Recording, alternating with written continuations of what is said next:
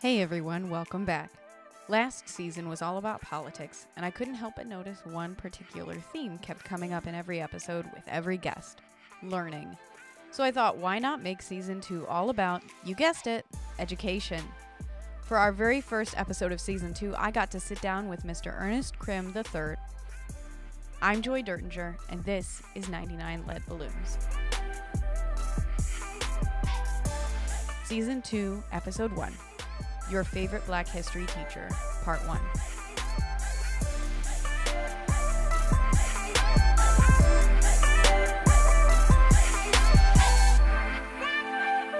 Ernest, thank you so much for joining me on the podcast. I'm really excited to talk with you and get to know you and hear your perspective about education. So, first of all, I'd love to just hear a little bit about you, hear you share a little bit about who you are and your story, if that's okay. Yeah, first of all, thanks for having me, Joy. It's always a pleasure to be able to have a conversation like this and be able to share my story as a part of being a solution to the problems we face right now. To the listeners out there, my name is Ernest Krim III. My tagline is I'm your favorite Black history teacher. But what that really means is I'm a Black history advocate, and at its core, what I really do with my work is I advocate for those who are disenfranchised. And I think the best way to kind of explain who I am to the listeners is, and I always try to look at things in terms of if we remove all these different variables, at its essence, what is it that I truly do? And what I do is I stand up for people. I just recall as a child being the person at my school who never liked to see people get bullied. And I was never that type of person in school that was bullied, but I never took advantage of people. And I was the one where people who were bullied actually went to and confided in. Sometimes I didn't really want to be that person, but I realized over time that was something that I was possibly gifted with. And then I began to just walk into my purpose, and when I began to come across different issues of racism. And that's when I began to ask different questions throughout my life.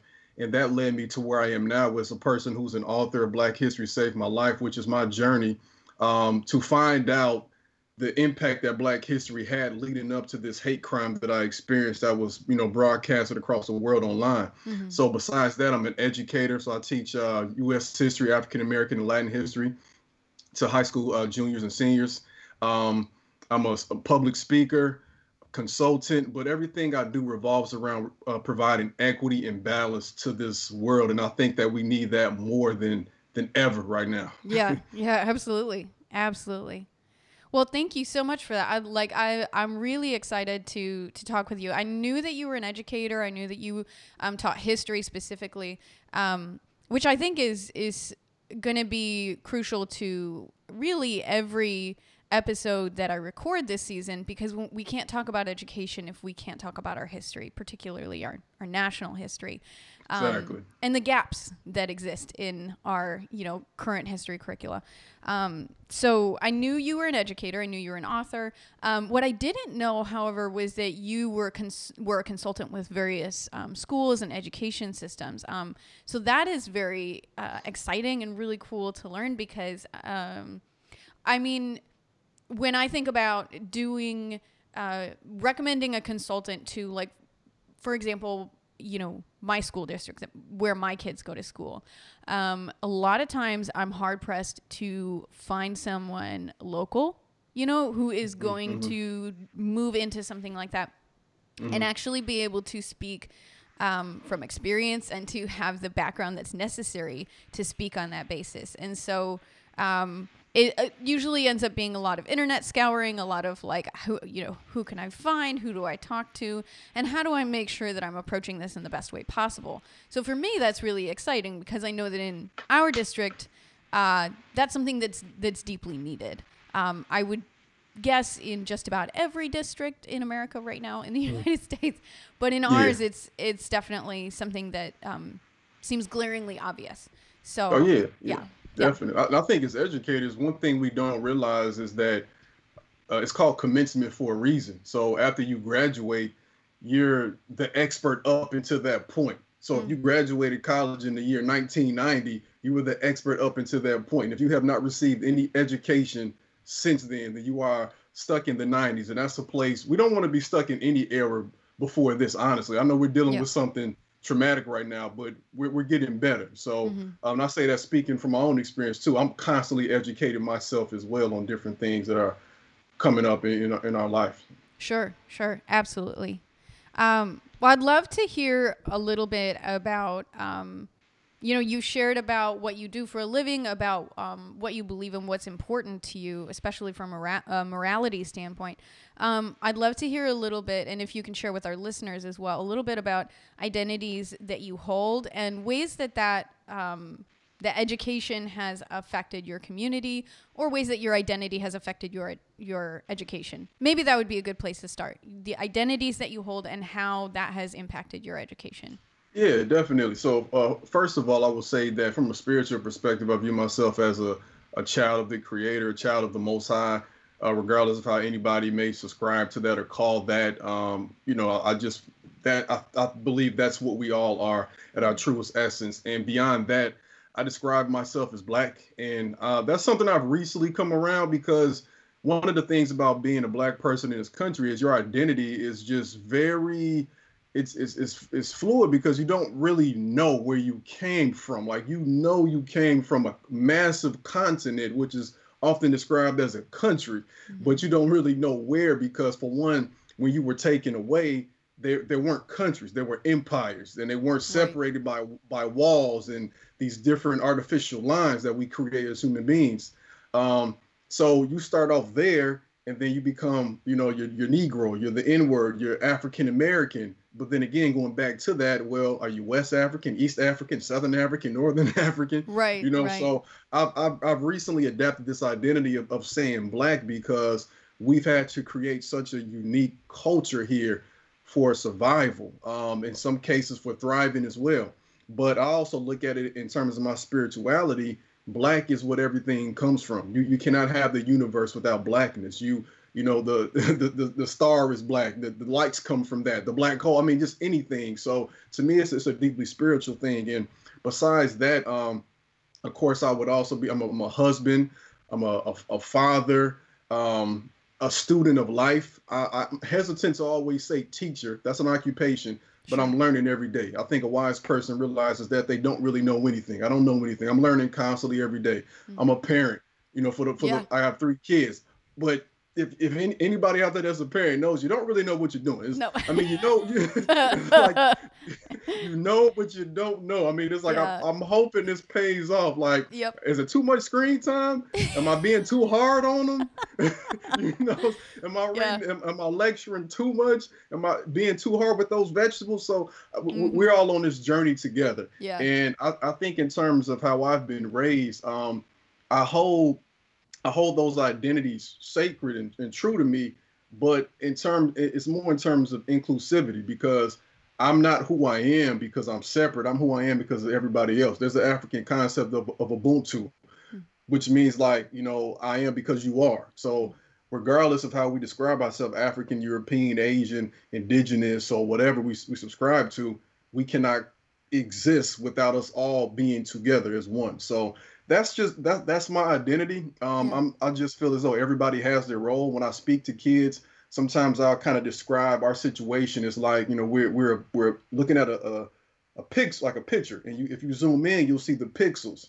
But Mm-hmm. if a few of those pixels aren't on, or if you're looking at like a billboard and you see some of those tiny light bulbs are off, then Yeah. the picture doesn't look right, Right. So we all have a role. Some of us in a picture of a face would probably, maybe we're at the eyes, maybe we're at the lips, somebody might be at the shoulder, but Mm-hmm. everybody plays a role in this, and nobody's more important than the other. And if we can't figure this out and coexist together, my identity, my belief says, then we're all destined to tremble and fall together. So Yeah. Yeah. united we stand, divided we fall, right? Right. Right. Absolutely. Absolutely. That's really incredible to hear, like really all of it. And I will say, like, for me, obviously the thing that I relate to the most is being a parent. And kind of really trying to muddle your way through everything that you're doing, because yeah, you can go through as many books and as much, training, so to speak, as you want, but ultimately being a parent changes you in ways that I don't think anything else can. And it makes, what you shared about because of you, I am, that concept makes me think about parenthood. And we talk about things like it takes a village and things like that. And I think that one of the most crucial things that I learned really after my kids became school age was I'm not going to meet all of their needs. I'm not going to be the one to do it. I want to be the one to do it, and I want to be the one to fill every gap. But honestly, I can't. I don't have I don't have what it takes, and so I need the other people in their lives to fill in those spaces. And knowing that different children are going to have different experiences in education, and not just elementary school or preschool, but all the way up through college and universities. Every person who is learning is going to have a different experience, and is going to come with different challenges and different perspectives. And it's obvious that those things are very important to you. As you said, all of those identities are sacred to you, and they hold a very special and important place in your life. And I wonder how that impacts you, not just as an educator, but as a person who grew up, obviously, in education, who that was something that must have stuck out to you for you to choose this as, a career, to move in this direction for what you wanted to study and things like that. Yeah, that's a great question. And the first thing that pops up in my mind, I'm not sure if you've ever heard of Neil deGrasse Tyson. Mm-hmm. He's an astrophysicist, and he had this. Well, Carl Sagan originally had this segment, but I think it was called The Cosmos. And I don't understand I love history, but then I love physics too. Yeah. Never studied it in school, but maybe it's the historical component of like the explanation of laws and just where we come from and everything. Sure. So when he shows the cosmic calendar, it's just the most amazing thing to me to think of this thing from, we say maybe from 14 or 15 billion years ago. We can't even quantify that up until this point. So the way I look at education is when I was born in the 80s, I'm only going to be here for a blimp. Like, yeah. Lord willing, I always say I want at least 100 years would be great. Yeah. Like 100 years and being well at 100 too would be great. Yeah. But even then, 100 out of billions, like I don't know anything. And there's a quote I came across from Cicero, and it says to not know about anything, it's something like this: to not know what happened in the past is to forever remain a child. So when I came here, my parents gave birth to me. Like I always had this curiosity, and luckily I was born in a household where my parents fed that. My mother was an educator for like 35 years, educator and principal. She's a pastor now. So like she is on that pursuit still. I'm teaching my mom certain things now that I've learned because we have more access, Right. Same thing with my father. So when I would ask questions, they answered them, or they would send me downstairs. We have these encyclopedias, the world books, which in the 90s, these books were still, they were like from the 60s, but yet and still, I used on every research. Yeah. And if any teacher is watching this, I lied about some of the dates because I didn't want y'all to think that I was looking at research from the 60s.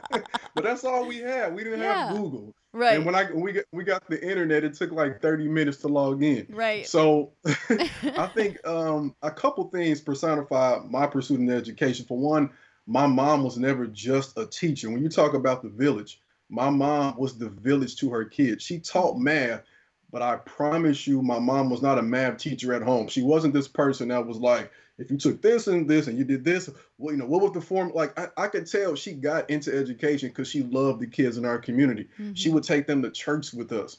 One year, she raised money to take them to D.C. The kids had never been out of town. They didn't have money for a trip. These kids from the south side of Chicago took them out of town. Several of her former students have become co-workers who worked with her, whose parents weren't in their lives. So, and she always tells me too, when she was pregnant with me, Harold Washington, the first Black mayor of Chicago, she was campaigning for him. So like, if you believe in, we inherit what our ancestors did, or we attract that energy, then I feel like I was born to pursue this life of equity. So after that, when I'm living on the south side of Chicago, all Black neighborhood, eventually I go to a mostly white school called Mount Greenwood. And it's a culture shock. But when you're 6, you don't think it's a culture shock. You're just like, well, these are people who look different. And it just is what it is. Yeah. When you start to get a little older, you're like, okay, Well, why is it that all me and my black friends we get on this bus and then we leave and all my white friends walk home? It's like something's Mm, and then my white friends, some of the things they talked about, we didn't have access to. The neighborhood football teams. Like mm-hmm. me and my friends, we want to play football. We're just in the front yard playing football. Like there was no organized team, Right. organized basketball, no even not even having a local park because I was so far south, we didn't have any in that area. Mm, So one day I remember just I'm 9 years old. I come home and I asked my mom because my mom was again a person even today. I bounce ideas off of. I talk to her. I go mm-hmm. downstairs. She's typing on her typewriter, and she's working on something. I could tell. I just straight out blurted, "Your mom, why is it that we've never had a black president before?" Mm, And the reason why I asked it was because we have been looking at presidents in school, and I just began to notice that every time we looked at somebody, nobody ever looked like me. yeah. But then when I went home, everybody in the house, not just talking about my parents and my sister, but the posters, the books, they all look like me. So Mm. I'm thinking there's a disconnect. Like, why is it that we have this black museum here, but at school it's like the complete antithesis. Right. And then my mom's like, well, that's because they're waiting on you to grow up. And Mm, and that was a spark right there that kind of I always tell people that determined the trajectory of my life, not because when you tell a kid at 6, 7, you're gonna be this, you're gonna be that, their life's gonna change. They have no idea. mm-hmm. But at its core, just having a kid believe that they can do that is the seed you want to plant. Yeah. Like when my first daughter graduated from and I say graduated loosely, but graduated from kindergarten. Oh yeah. I mean, you didn't have to do nothing. Yeah. I just say your name, you can get it. You go to first grade. But they were on the stage back when people could learn in person, and they Yeah. had to say, what do you want to be when you grow up? And like Mm, 10 kids are like, I want to be a veterinarian. I want to be a veterinarian. But like, it's for one, it's powerful that they can even pronounce that word at 5. yeah. But also, two, just the idea, like, I can be that. I can do Mm, that. So my mom told me that. And it wasn't just that. It was like everybody in my family heard that story. She must have told them. Because mm-hmm. when I would go to talk to people, when I would go to, Thanksgiving or Christmas or Easter, my family members would be saying that. And Mm, then I have an uncle, a great uncle on my grandma's side. He's a congressman. So it was kind of like, you're gonna do this. You're gonna like this, mm, this is you, Mr. President, Mr. President. So having that gifted in me and that seed planted, coupled with my curiosity, led me to say, well, if I'm gonna be that and it's not this now, I need to figure out why it's not then. mm, So I began to fill in the middle, yeah. start to ask questions. Then I go to a black high school, completely different again, because now I'm used to having a not unknowingly assimilate for 8 years. Now I'm at a black high school, completely different culturally. Mm, I didn't go to middle school or elementary with these kids, so I'm meeting everybody from scratch. yeah. Then it's a completely different experience. Then my idea is, well, why is it that when I'm in the so-called regular courses, many of my friends are smart, but they don't want to show that they're smart. Mm, This mm-hmm. perception of acting white. And then when I go to the so-called honors level courses, the culture is completely different. So I Mm, began to think about that deeply, like why, if I'm smart and I strive to get a 4.0, because that's what my family's telling me I should go for. My dad would pick me up, and every time he picked me up, what you get on your test? And mm. I'm like, dude, I had a test, man. Like, I mean, if you didn't get an A or a B, it wasn't something to brag about. So I was Right. like, I got a 70. Like, why'd you get a? He's interrogating me in the calmest way possible, because to me it was like he knew I could do better. Yeah. But I also understood that some of the friends I had at school, they may not have had that same encouragement. Mm-hmm. But at the same time, we're talking about education. Historical trauma would say that in Black culture, that you weren't supposed to act like you were smart, because that might be proof that somebody taught you how to read. Mm, yeah. And if somebody taught you how to read, not only are you guilty as a Black person, but if a white person taught you, they're guilty too. Right. You might get sold. Right. You might leave your friends and be so-called promoted to the big house working as a house slave. So Mm, there's a lot that we don't know that we carry. So when going back right. to your original question, to me it's like, if I just started in the 80s, I'm ignorant, because I'm born in the 80s in the middle of Ronald Reagan introducing cocaine and crack to our Mm-hmm. neighborhoods. Mm-hmm. And if I'm just dropped here in this existence at this point in history, and I think that's Black culture, Right. then I'm doomed. Right. I'm Yeah. doomed. If you don't start to ask those questions, You're Yeah. going to believe what they show you, what they tell you. So yeah, that led me to high school, and then to wrap it up, when I went to college, thinking I was super smart, my first semester, I almost flunked out because I was in psychology, which I thought was my thing at that time, but I didn't really. I tried to do high school things in college, so I Oh, wouldn't really yeah. study. I would like, okay, I got a test tomorrow. Let me just look at my notebook. Okay, Mm. I'm ready. Yep. It didn't work. And then at the end of that first semester, I had a 1.4 Mm. reality check. But here's the thing. Again, you talk about education. My mom told me, I could do anything I put my mind to it. I could be the first black president. My dad picked me up when he picked me up after they divorced every weekend. So what'd you get on your test? Mm. Why did you get a C? When I go from my grandma's house on my mom's side, she only had 5 channels. So whenever we got there, if we wanted to watch those 5 channels, first we had to read a magazine, and she won't let us watch unless we read the magazine. So Mm. I'm seeing myself. I'm smart. 1.42. That's not me. Mm-hmm. So I dropped that course. I'm sorry, I dropped that major. Then I began to take Black history out of curiosity, and the curiosity Mm. was, well, my parents answered as many of these questions as they could. Now I'm on my own. Now it's time for me to pursue this independent of them. Right. And I'm also going to take it because I'm competitive. And I had a friend tell me that this course was hard. And in my mind, how could a history course be hard, especially if it's Mm. about me? Yeah. You read, you answer questions, right? So I took it, and I took it out of curiosity. Long story short, I said, this is what I have to do with my life. If I was able to teach dudes from my block, my neighborhood, people who look like me or people who had gone through adversity, if I was able to teach them this information, they wouldn't be doing it, because they would know that they didn't just start this life in the 80s or the 90s or whatever, that there's a whole bunch to unpack before then Right. and even before then, so Yeah. going back as far as go. Yeah. Absolutely. Yeah, for sure. So that's amazing. So I have to share. I guess in response, I feel the need to let you know, I was actually homeschooled, and so even school in general as a concept. So my kids are in public elementary school right now. My daughter is in intermediate school. And this is my first sort of foray, other than college. I went to college, which was like a slap in the face because that was completely different from anything I had ever experienced. But also, like, this is my first experience with with any public school system, right? And so what you're sharing about, like, being in different classes and peers and all of these things, it's foreign to me, I guess. It's confusing. Not in the sense that, like, I absolutely can't wrap my mind around it, because, like I said, I did go to college. I did have classes with peers in that regard, but it was different, right?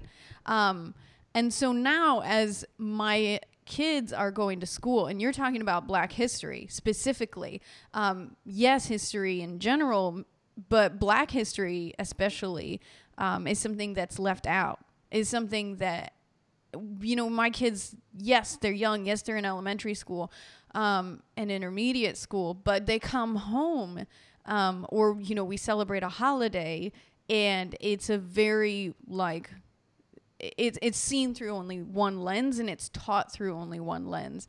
And so that idea, like what you're mentioning and talking about, as far as you can't just live in this moment that you've been dropped in and think that that's the whole story. There's so much more beyond that in our past that we have to learn about and understand in order to come to grips with where we are right now, so we can move through life. I mean, as a parent, I'm seeing that, and I'm like, wait a minute. I knew that I knew that there were parts of my education that had gaps in them. And I'm working through relearning history now as an adult. And then when I learn something in history, there are days when I'll go to my kids and I'm like, did you know that this happened? And sometimes they're like, yeah, you didn't know that. And, I've got a kid in 3rd grade who's like, yes, Mom. Right. But at the same time, sometimes I'm like, I just learned this thing. Hey, kid, did you know that this happened? I'll ask my daughter or my son, and they're like, what? No, we never learned about that. And so it's like this big influx of information that I wonder sometimes, why don't we, am I the only one who's just now learning about this, I guess? And Yeah. I think for some, that's probably the answer is no, that a lot of other people are just now learning this for the first time too.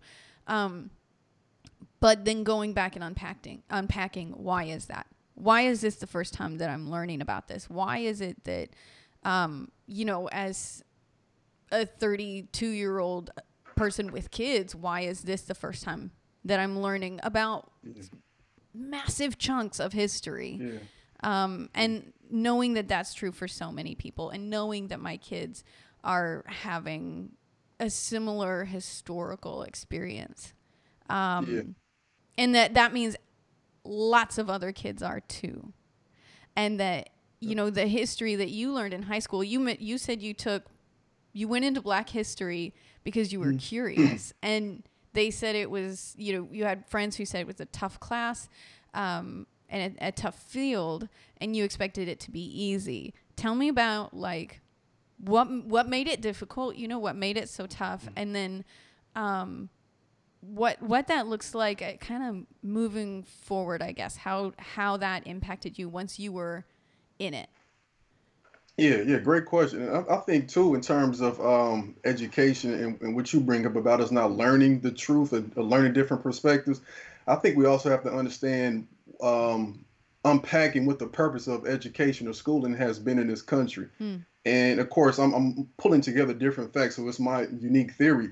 But when my ancestors were forcibly taken here, the purpose was never to educate us in ways that will make us successful independently. It Right. was to make the plantation owners successful. So our education, of course, was to picking the cotton and to be subservient. Sure. And then at that same time, indentured servants, so poor whites were coming. Again, it's not the purpose to educate you. The first people that could vote, wealthy white men, for a long time. I don't think we ever talk about that in terms of diversity with our federal elections. Yep. For the most part, most of our presidents have been chosen by wealthy white folks, especially wealthy white men. Yeah. So education doesn't even become a thing publicly until I think around the 1850s with Horace Mann, and that's in Massachusetts. So that's a northern state.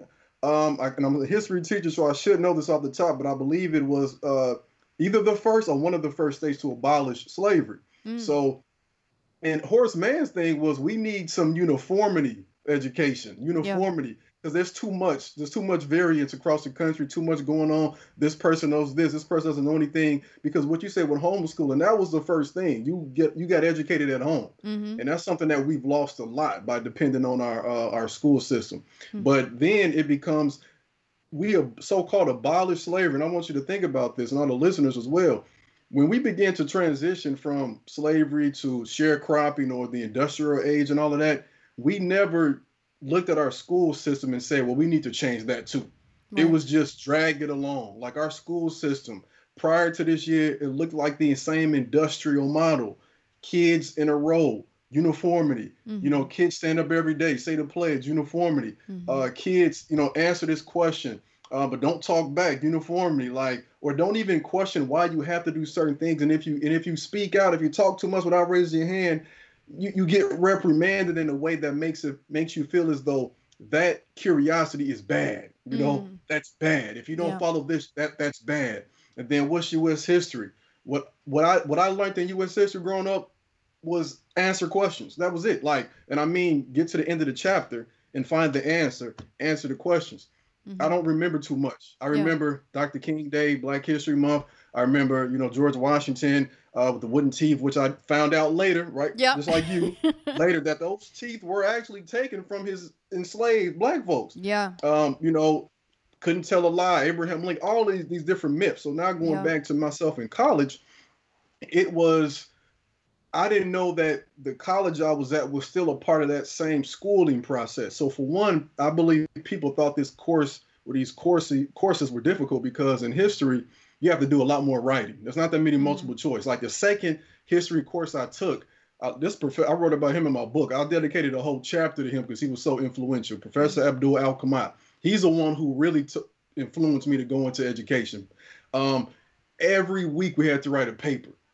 Wow. no test. Mm. We wrote a paper. And I think that's probably why people thought it was difficult. It Mm-hmm. depends on your personality type. Some people are like my wife's a math teacher. She hates writing anything Mm. besides a tweet or a Facebook post. Right. And I love writing, and I don't really like the math thing. Yeah. So people dislike that, but to me, it allowed me to say, again, going against that uniformity and conformity. Normally, our school teaches it's either A, B, C, or D. Yeah. And my mind is, but wait, there's truth in all of them. But that's not acceptable. There's Right. a reason why I always got an A in history. Now I understand, because when I started writing those papers, I was like, yo, I like being able to express myself. I actually like writing. Mm. This makes sense to me. Mhm. And in my mind, I'm writing 3 to 4 pages every Sunday, and they're due by Monday morning. When I graduated college, I'm like, then I had my senior thesis, that was like 50 pages. Mhm. My history senior thesis was like 25. Mm. I'm like, I can write a book. All I gotta do is write a few pages a week or a page a day. Yeah. You know? Yeah. So it's but that thought process. But here's what I want to tell you too about in terms of our education system and why these things aren't as appealing. Mhm. When I declare my major in history, because I know if I want to teach in a school, I have to know all aspects of history, not just my own. Yeah. But the required courses were ones in which I was not represented. Yeah. So I had to take the first history course I took to make sure I really wanted to do this was called Western Civilization. Mhm. So again, I'm from the South Side of Chicago. When I was in high school, we took the U.S. history, we took world history, and we took whatever, like the government test and all that. Mhm. I had never heard of what Western civilization was. I didn't know what that was. Yeah. I do know in world history we started with Greece and Rome, which now I'm like, that's completely idiotic to start a world history. We all come from Africa, but we're starting here. That don't even make sense. Yeah. So, so in this course, I'm thinking, well, Western Hemisphere. I'm thinking in my mind, well, if I look at a map, the Western side is North America, South America. So I was excited because I'm like, I never learned about Native Americans besides, Columbus, Black Hawks, or the mascots. I didn't really know too much. So I'm like, oh, I can't wait. My first day in course, this dude was lecturing for an hour on like Greece and Rome. And I was like, what are we doing here? Like, what is this about? In a semester later and many naps in class later, I was like, man, I don't really like this. I want to just take all black courses. But I realized that's what I had to do that to get to where I wanted. And the point of this is, why would that course be required? Right? Not to say that history is not important, but why is it more important? They're also requiring that somebody take a Black or Latino history course, or gender studies course, or Native American history course, or Asian history course. Right. So this schooling that we go through, and I was reflecting on this yesterday, it's no fault of your own that you didn't learn things, or maybe even your kids. It's, for one, school is just where we're supposed to be introduced to the most basic history concepts, but also, two, our schooling serves a purpose, this is my theory, to produce an obedient populace. Honestly, I'm an assembly line worker. That's how I look at it now when I'm in school. Yeah. We stand out in the halls and kids come in. They come in like I turn the boat, I pass them off to math. They turn the boat, pass them over here to science, and they do something else. And we all love our unique courses, but what we're doing is we're saying, okay, now by the time you leave here, you can work. Nothing wrong. You should be able to work, but work sometimes is synonymous with, again, obedience and maintaining the status quo. So if we're at a point now where we're saying our country is, whoa, what is going on? Then we can't just be like, well, police they're bad. Like, we can't just be like, well, the Congress, they're bad. The president, they're bad. Okay, but I'm thinking, at the basic level, well, where did they come from? I can't control the household. Where did they come from? Those people you hate, whether they be at your local city level, maybe an officer, maybe some other, like a corrupt businessman, they went through schooling. Yeah. So they went through our industrial model. Right. So what product did we produce when they left? Yeah. Did we challenge that, Kyle Rittenhouse when he was in class? Did we challenge a student who had these radical ideas that were based on lies, or did we just say, well, you got an A, so that's good enough? Right. So yeah. Yeah, absolutely. I mean, and I think that that's something that I mean, I see it now with my young kids. I don't know how old your youngest is, but my youngest in elementary school is in first grade. And what you're describing about about education and the education system in the United States being something that it basically churns out cogs in a machine. That it's about continuing profit. And I see it in my first grader, like he's learning the basic concepts, like you said, of math and reading and writing and all of these things. And that's great. That's great. But at the same time, he's 6, and I can't tell you how many times he's been asked what he wants to be when he grows up, what he wants to do. And it's not like what he wants to be in terms of what kind of a person do you want to be? What do you want to, do you want to be inquisitive and be a learner? Do you want to be a helper? Do you want to, nothing about personal characteristics or character qualities. It's what job do you want to have? And how are you going to make sure that you do well in your job? Well, the way to make sure that you are doing well in your job and making enough money is to get good grades in school. So you can go to a good college and get good grades in college, and then you'll get a good job and you make plenty of money. And you can contribute to society. And and that's our concept of mattering, I guess. And when I see that in my 6-year-old, I'm like, oh God, I don't want to, I don't want that for him. And he, and like you, we wonder, like, okay, well, how are we teaching them about American history without actually addressing the fullness of American history? Because my kids they take history courses, they learn history, but they're not learning the fullness of it. And they, this is where we're at, is in this very stunted version of what we say is going to be good enough and is going to prepare them, but it's not. My husband is learning about his culture. He's white passing, but his family is indigenous from Mexico. That's where his heritage is from, and also Jewish. But he doesn't know anything about his culture. He didn't learn any of it in school. And now he's got a master's and still doesn't know anything about his culture and about his history. And so he's going back through, family records and learning about that part of his family and about his history from family members and from, anything he can learn and find out on his own. And that informs who he is. And so we should also be allowing that to inform our children in school. And we shouldn't make it something that you have to figure out later on. And you have to do, additional study. And personal study is great. Learning on our own is a wonderful thing. Being a lifelong learner is awesome. And I hope that my kids are that way. However, if we tell them, hey, these are the courses that you need to take, this is, what you need to learn, and then now you're done, and they're going to think they have the whole picture, and they're growing up without it. So this very capitalistic, you go through the system and then you enter society in order to turn a profit, and so that your kids can do the same thing. That to me is it's reminiscent of the fact that we are. So my parents, they grew, my dad worked at Sears for 30 years straight.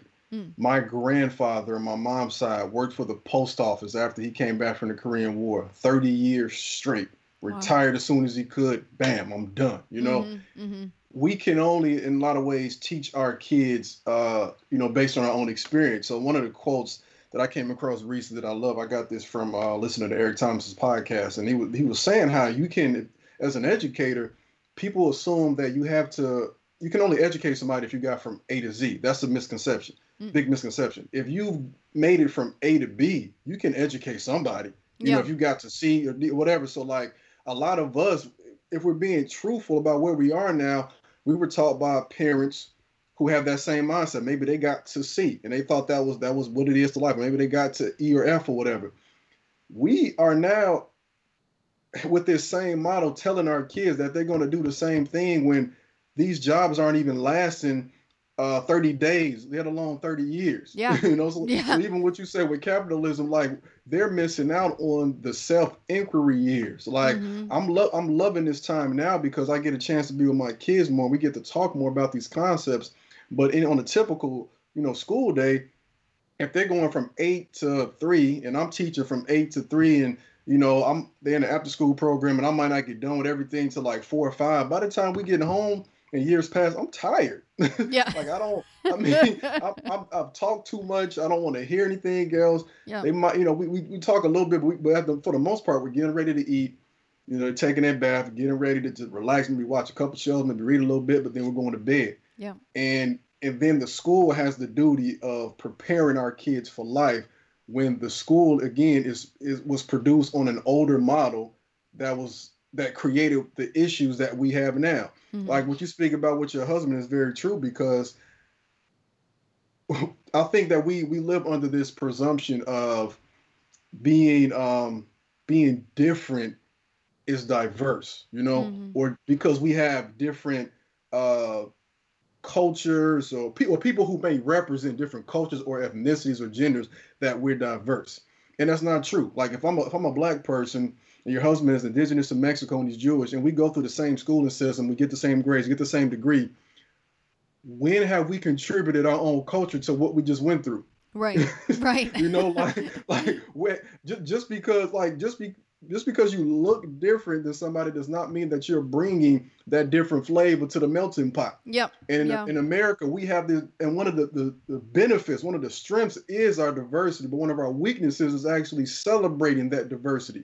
Like I always joke around with my friends when something bad, I don't want to say something bad, but because that tends to be frequent, but when something tragic happens in this country, I have a friend, we text, and I'm just like, man, how people say, I hate it here. Like I hate it here. Yeah. But like one of the things I can never say bad about this country, if I'm just being real, like nihilistic, I'm just like, man, they got some great food here, and that's the one thing we don't change. Well, the mainstream companies do, like Taco Bell, Pizza, and all that. Yeah. But like, you can go to the local shop in the store, New York, Chicago, LA. You're getting that authentic taste, like the authentic Indian food, Mexican food. I love that. Yeah. But then if you get to any institution, if they teaching you culinary arts, it's got to be this way though, probably, right? Yeah. Yeah. It's got to be this way. Yeah. So if we're trying to best educate our kids, I think we have to start to realize that our kids are also educating us too when they come to the classroom. So what do you like? What do you listen to? What do you like? What's your strength? What's your weakness? And just like you said, they're learning titles to strive for, but they're not learning character to strive for. Like you can be the wealthiest person, but what does that matter if everybody's starving? Yeah. Like I don't get any. We were playing Monopoly yesterday with my kids.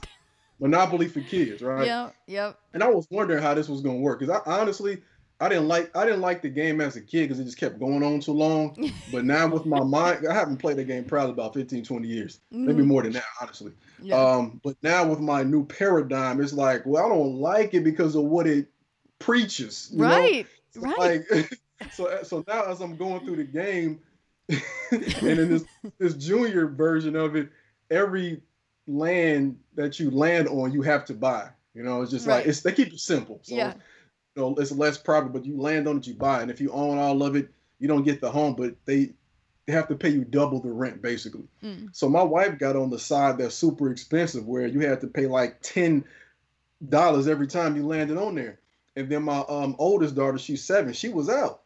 And she's just really sad and everything. And I was like, I said, that's the way the world is, but that's not the way it should be. Right. Like your mom and my wife eventually she whooped everybody. But I'm like, she had, let's say she had $20-30 million. We all broke. what sense does that make if we starve? And how is that a success? Right. Right. So if I have 5 students who are getting an A in the class, Hmm. which is like a rough average, maybe 2 to 5 in every class, is it good then that maybe my other kids have a D or F? No. I need to Hmm. maybe, and you're making me think about this, maybe I should be teaching those kids to now you give back. How Mm. did you get this? If it's easy for you, how can you teach them? Hmm. Yeah. So that's just, yeah. Yeah, absolutely. Monopoly is something that it's funny that you bring that up because I remember playing that game as a kid too, and just kind of like yeah, like I think every kid grew up playing that, and in the U.S. especially, and then. And then we recently, our kids love games, and recently we were looking for like a family game. We try to get like a family board game every Christmas, and it's like a thing for the kids. And so we're going through Target and we're looking at board games, and I'm like, that one's weird. I don't like it. That one's like messy and has slime everywhere. Please no. Let's look at like old board games because they don't have that stuff. And so we started looking at old board games, and my husband goes, look, there's like a Star Wars Monopoly set. Kids love Star Wars. And I was like, we're not buying Monopoly. And he was like, what? Why? And I said, it's capitalistic indoctrination. And he was like, all right, then go ahead, put it back. So we didn't get it. But it wasn't until I was an adult, like you're saying, like went back over the rules one time when we were at camp.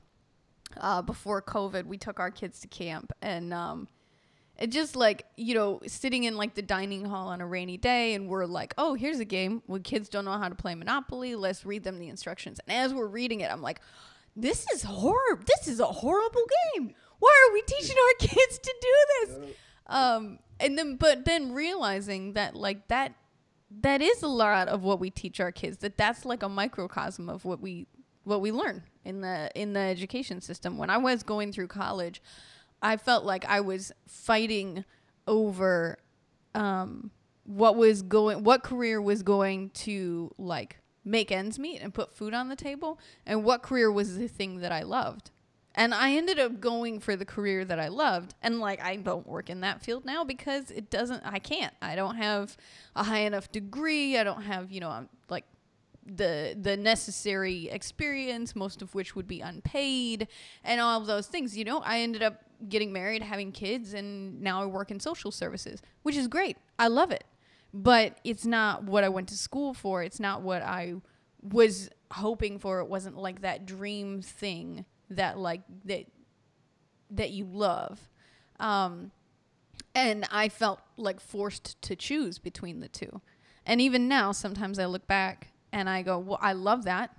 I wish I could do it all the time, but maybe I should have gone in a different direction, because then at least it would have been easier to put a roof over my kids' head, to feed them, all of those things. And I think I would imagine a lot of people struggle with that and experience that, especially families who, utilize Medicaid, SNAP, WIC, all of those things, which my family, that was like kind of the first moment for me, was when we started utilizing those services. I was like, oh, maybe I should have gone with a different career. Maybe I should have gone with a different major. Maybe I should have just like gone with everything that everybody ever told me, and I just should have stayed in that. But in the end, I still don't think I would have been any happier. I don't think it would matter. And I love the work that I do now. And I hope someday I can, go back to school and finish what I started. Because an undergrad degree isn't enough. But I mean, I don't want to send my kids to college and say, just pick the major that's going to make you the most money, or pick the major that where you can just continue with the status quo. Because the status quo is bad. We need to change the status quo. We need to, break this system that we're all living in, and dismantle it.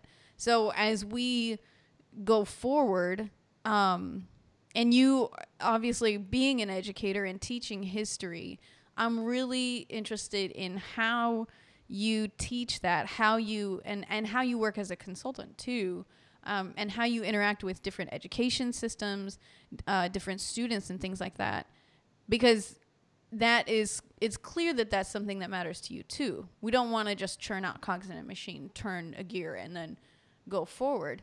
How do you utilize everything that you've learned and sort of the paradigm that you live in now and your understanding of these things and of what's important? How do you do that with being a teacher, especially a history teacher? How do you reach students in that way? Yeah, that's a great question. And I think that in terms of even with education, this was the career I felt that I could have the best impact in for what I wanted to do. Because I think you bring up a great point of just asking kids, what impact do you want to have? What change do you want to see in the world? What do you want to contribute to or help out? Mm-hmm. And I was, again, lucky enough to have that epiphany of sorts when I was in college. So it was like, well, my first inclination was professor, because I'm like, I could just ramble, just talk and everything. And, the kids got to write a paper and I'm done. Yeah. but then I was thinking about the aspect of having a family in my 20s and 30s. I'm like, well, I don't want to have to move from university to university and everything. But it was just, I want to do something where I could impact the youth. That was my thing. Yeah. And I felt like teaching is the perfect balance. And for a lot of people out there, if they can share this with anybody they know that's young, there's a big shortage, a huge shortage. And I understand it's not an easy career, especially when they begin to inundate you with everything that's not related to the kids. But for me, it was like, well, I can plant seeds. I can teach kids and impact the future, make enough money to survive. I'm not going to be super rich, not going to be super broke or whatever. But that was kind of my thing. I don't look at myself as that label as a teacher. I'm a lifelong learner, but that's my way of teaching and giving back or whatever. So for me in my class, I had to first learn the system. That was one of the things I didn't really have. So when I first came to my district, I was lucky enough to have some educators who had a system they shared with me. And I was able to get my feet wet with that in terms of they had these readings. And at the end of these readings, it was to help these kids perform better on the reading test and everything. But then I'm not that type of person. I'm not formulaic. So I began to kind of break out of it eventually. And my issue was, man, why do we place such an emphasis on just passing the test? Like, and it's a survival mechanism because, yeah, that's a part of our evaluation. So we have to do that. But at the same time, what am I teaching kids when I'm saying, okay, you got multiple choice and, two of the answers, they're just trying to trick you. And then two answers. And of course, we know one's right, but one sounds right. And then I'm always a teacher that's like, I see why you picked that one. No, Yep. But it's supposed to be all or nothing. Like, the amount of kids, because I taught AP for 3 years and I had to run away. But the amount of kids who were stressed over test scores, ACT, SAT, it was mind-boggling to me.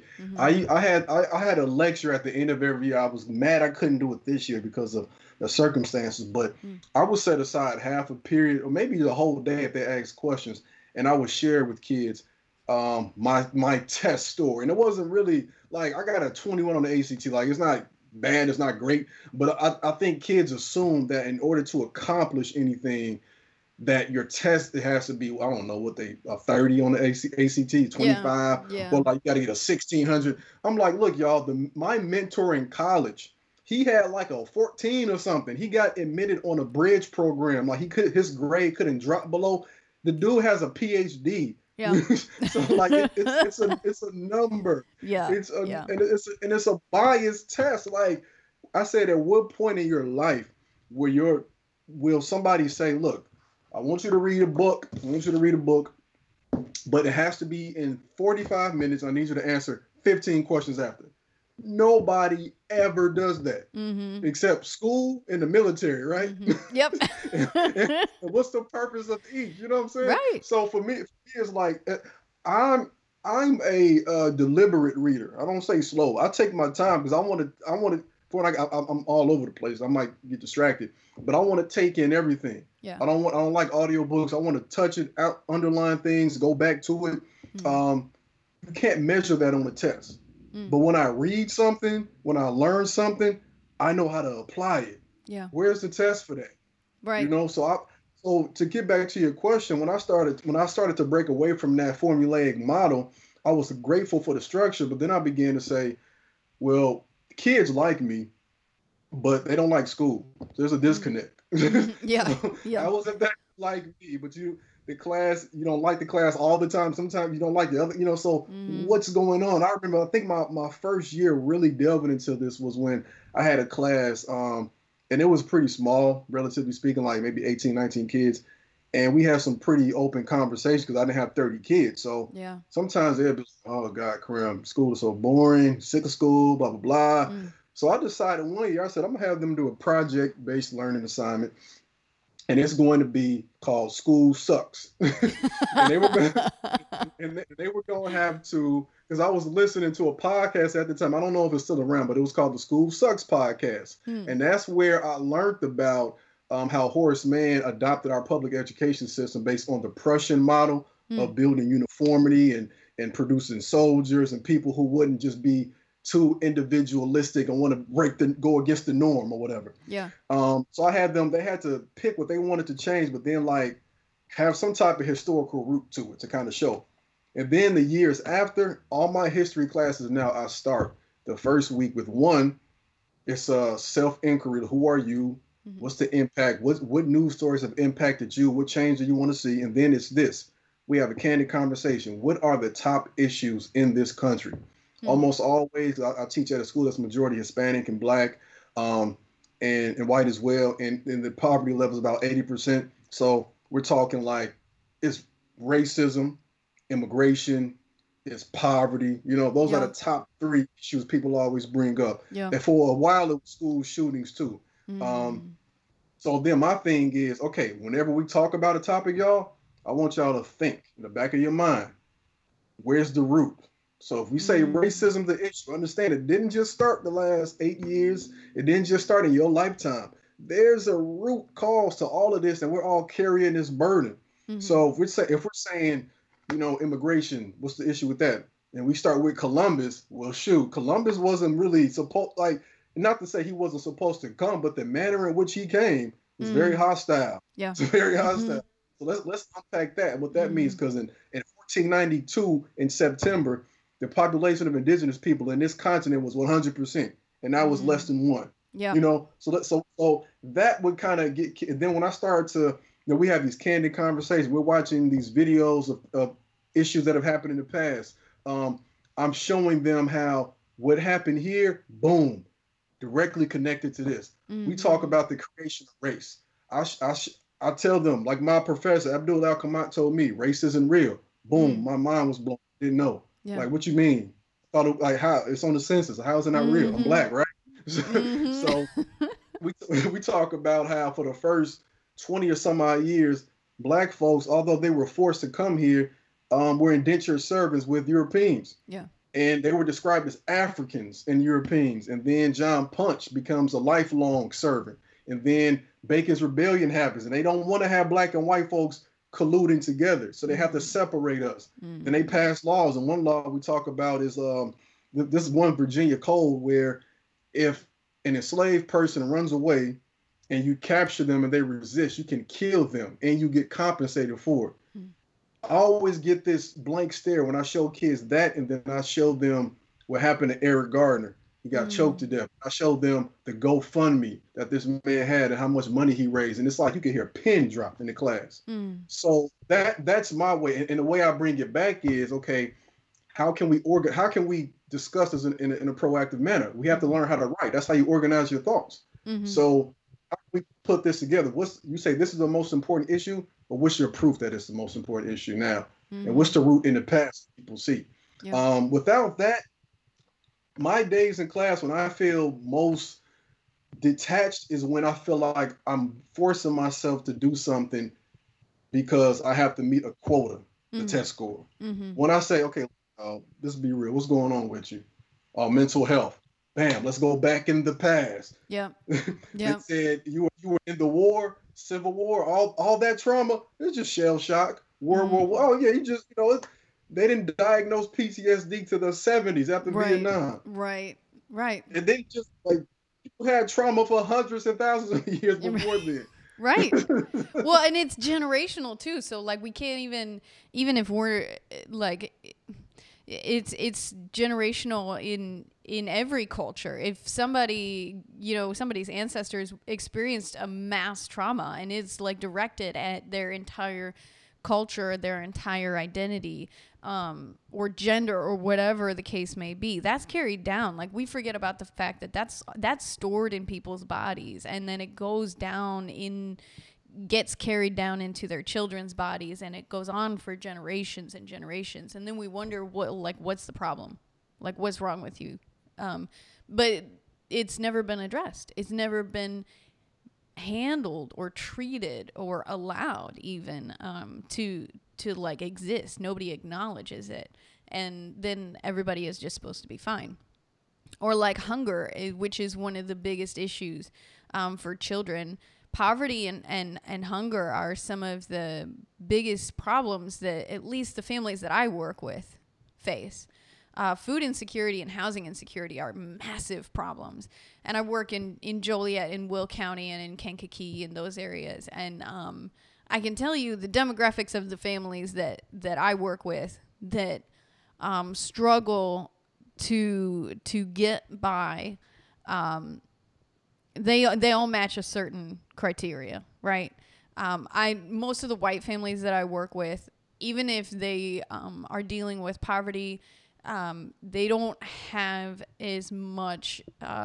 They have first of all, they have easier access to things. It's easier for them to access, resources and help, and get where they need to go. It's also more likely that they're going to get whatever job that they're interviewing for, so that they can put food on the table, and all of those things that matter. But the families that I work with that are like just trying to, manage, and then you have the generational trauma that's piled on top of it. And then we have child hunger. And I work with kids who are 0 to 3 years old, and we're trying to prepare them. It's a prevention initiative, and we're trying to get them ready for school so that they can succeed in school. And honestly, the biggest thing that we're always fighting for is for parents and children to be able to spend time together. So because without a connection, without safety, without attachment, those kids are not going to do well in school. They're never going to feel like they can learn.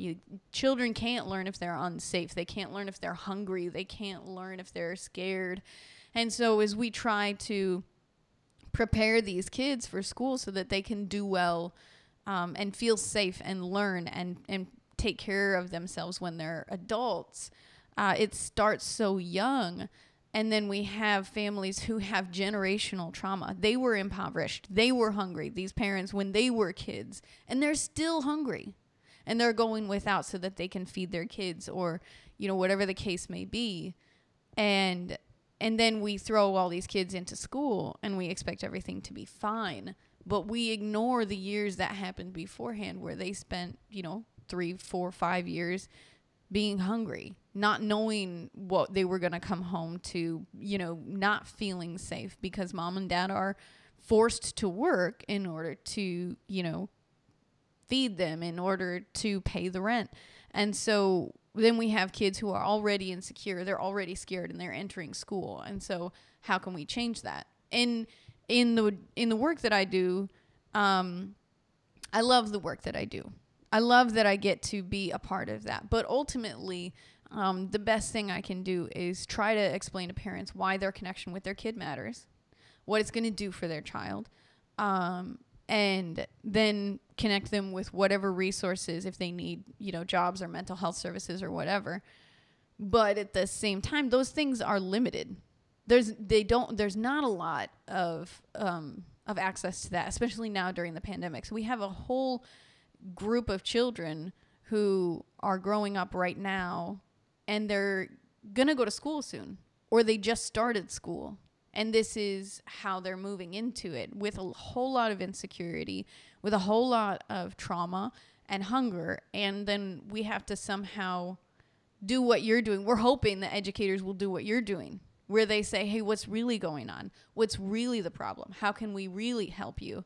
And not just, I want you to get a good grade on this test, or I want you to know the answers on this test, and here's how you figure it out. But I don't know that all educators think that way. But you bring up some great points, and for we haven't been taught, and for a lot of us, if we haven't lived an experience, it's hard for us to teach it. So again, which goes back to my initial point of, if you stop your education when you get your degree, you're failing your kids. Yeah. To me, like, our classes have to be transformative in that every subject should be based on how am I helping children solve problems or continue a cycle that they want to continue. I always tell my students in history, we're in the business of, well, my class, the business is either breaking destructive cycles or continuing progressive ones. So again, when I show them these things that have happened in the past that are happening now, I say, y'all, it's just a cycle. Every generation, even you might not see, you don't see the people maybe picking cotton. You maybe don't see 5-year-olds, 6-year-olds in factories like you did during the Gilded Age. But for one, they are overseas. But for two, it's a different model. Our system doesn't necessarily change what it does. It doesn't change the philosophy. It just changes how you see what it does. It's the same thing. It's the exact same thing. Yeah. So for me, like, when you talk, like, we look at like maybe Maslow's hierarchy of needs. Our kids don't have their basic needs met, and then they're coming to a school where we want to teach something. But if my kids are hungry, then how can I get to something? Like, for me, it's easy because I teach history, and I say easy because I can really talk about any topic and I can bring it back around. But how do I teach a kid who's starving? How do I teach a kid who maybe is being abused? And then we say, hypothetically, oh, well, school is, you get good grades and make it out, you can be the example, you'll be successful. And here's my big thing. I had a discussion with, I guess you would say it was a Twitter debate with a well-known educator. He has a very successful, I think, I guess you would call it like a group of charter schools. Okay. And he does a great job with it. I think it's like it's an inner city in the East Coast, and a lot of his kids graduate, go to college. Might be 100% of every kid that goes there. And he's a big advocate for school choice, and parents should be able to send their kids wherever, blah, blah, blah. And I told him as a response, I said, respectfully, man, that's great in theory, but to me, it's only good if all schools are equitable, meaning that if I'm choosing to send my kid to a different school, it should be not because that school is better overall, but because it's just better for what they're interested in. Yep. Like, if my neighborhood school was based on trades and my kid wants to go into the liberal arts and sciences, then I would say, okay, I'm gonna send you over here, not because it has $20,000 more a person, but because it's just better for your interest. Yep. And I think at its core, how we even measure a successful school is just flawed. So we're successful because we send kids to college, but then the community they left to go to college and be successful is still the same. Yeah. So what's the success? Yeah. so if I teach at an inner city school where the poverty is skyrocketing every year, businesses are gone, jobs are gone. Yep. But I'm sending 100% of my kids to these Ivy League schools and they're getting these well-paying jobs. That doesn't make my school successful. That makes my school, actually, I'm funneling them back into the very system again that created this very mess.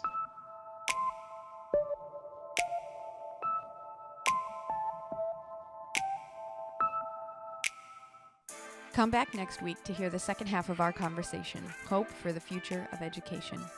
You've been listening to 99 Lead Balloons, honest talk about shit society ignores. Special thanks to my guest, Mr. Ernest Krim III, for joining me. For more of Mr. Krim's work, follow him on Twitter at Mr. Krim3. Links to Mr. Krim's social media and other platforms are also available in the liner notes. Graphic and web design by Chris Campbell Creative. Go to chriscampbell.com for more. Theme song by Luciano Music Company, licensed by Premium Beat by Shutterstock. Produced and edited by Stoke the Wild Studios. To stay up to date on episodes and content, follow us on Instagram and Twitter at 99pod or go to 99pod.com.